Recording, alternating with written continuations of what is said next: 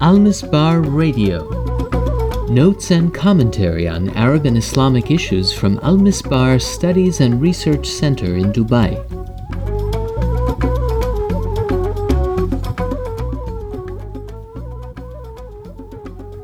The Al-Mesbar Center for Studies and Research was founded back in 2007 and has since become a go-to source for research and information about the Middle East and North Africa among policymakers in the Gulf states and beyond. But here in the United States, it's less well known. Back in March 2013, the center co-sponsored its first ever panel discussion in Washington, together with the Foreign Policy Research Institute, to launch a new ebook about the Muslim Brotherhood and the West. In the course of that event, I had the chance to introduce the Al-Mesbar Center and what it does. Here's a recording of that talk. Joseph will be next, and though he could speak in Arabic if he wanted to, he will speak in English. Thank you, Samuel, and thanks for the invitation. I think the quality and scope of the ebook, which Lorenzo so masterfully edited, is a tribute to FPRI, which you're all rightly familiar with, as well as the Al-Mesbar Center for Study and Research, its co-sponsor, which is less well known among Mideast specialists in Washington today. So I'm here to share a little bit of information about Al-Mesbar, the nature of the group and what it does, and perhaps to start a conversation as well about how this very unusual center might be a valuable resource in advancing American interests in the Arab world today. There is a community of decision makers in most Middle Eastern countries who are looking at the post-revolutionary states in the Arab world and share a particular concern about its political direction. They feel that the process now underway in Egypt, Tunisia, Libya, and beyond is not democratization, but rather a move in the opposite direction toward a new and fiercer form of authoritarianism.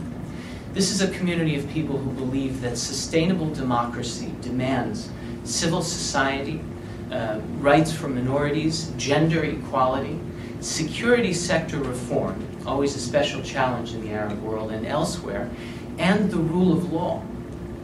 And their feeling is that the movement among these the new governments today is not one of progress in this direction, but rather one of regression. Now, the members of the Al-Mesbar Center reached this conviction through sweat and tears. The person who runs the organization from day to day, Mansour Negaidan, has emerged as one of the fiercest critics of what we call in this city Wahhabism in Saudi Arabia in the Arab world today. He came to this position honestly, having been a militant himself in his youth and underwent a profound transformation and over the past 15 years began to deliver stinging and fearless critiques of these clerical communities and has pressed very hard the Saudi establishment to reevaluate its relationship with these groups. Mansour is a celebrity in the Arab world.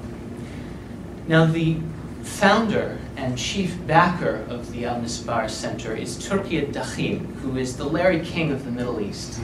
He hosts one of the most popular primetime talk shows in the region called Ida'at, or Spotlights, on Al Arabiya, which is the second most popular television network in the Arab world today.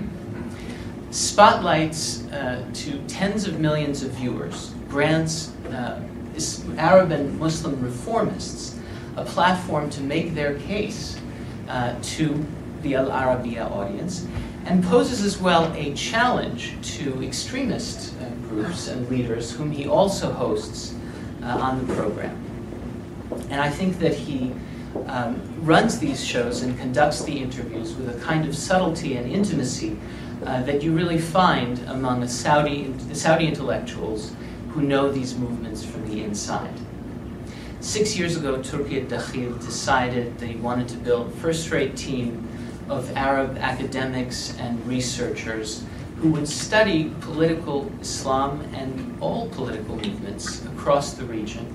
Several hundred books later, the Al-Mesbar Center is a fixture in the bookshelves of foreign offices and interior ministries and intelligence services in nearly every Arab country. The fact that Turki Dakhil, Mansour Gedan, and the Al-Mesbar Center are barely known in Washington, and I would dare say from my own experience that it's very hard to find a think tank that has the Al-Mesbar Center's publications in its library, is indicative of the dangerous gap between Mideast specialists in this country and the region they study. It is, for starters, a language gap. This is a problem that is regrettably after September 11 has not been resolved, and far too many Mideast specialists are not in a position to read books that are published by the likes of the Al-Mesbar Center in Arabic. But it is also a gap in human relations, in that our embassies today are in many ways garrisons, quite cut off from the streets and societies in the Arab world in which they are based. And some researchers rely on embassy staff to introduce them to contacts on the ground. And by contrast, the Al-Mesbar Center staff do read English, and they study the books and monographs that are published here. And they have adopted the view that in many cases, these studies tend to channel the perspectives of individuals and movements that have established networks and a base in this country, and have a great deal of influence on perceptions. Now, they do, to be sure, offer valuable insights on the Arab region, but they do not necessarily represent a cross-section of public opinion, establishment views, and some opposition groups as well. So we're putting it to you today that the Al-Mesbar Center can be helpful in balancing this imbalance, and that there should be more cooperation like the type that FBRI has established in publishing this ebook with Al-Mesbar. It's worthwhile to look into it and to establish contact with the group and see how organizations in this town can benefit from what they do. You've been listening to Al-Mesbar Radio. For more information about the center and its work, or to contribute research to our monthly publications, browse www.almesbar.net.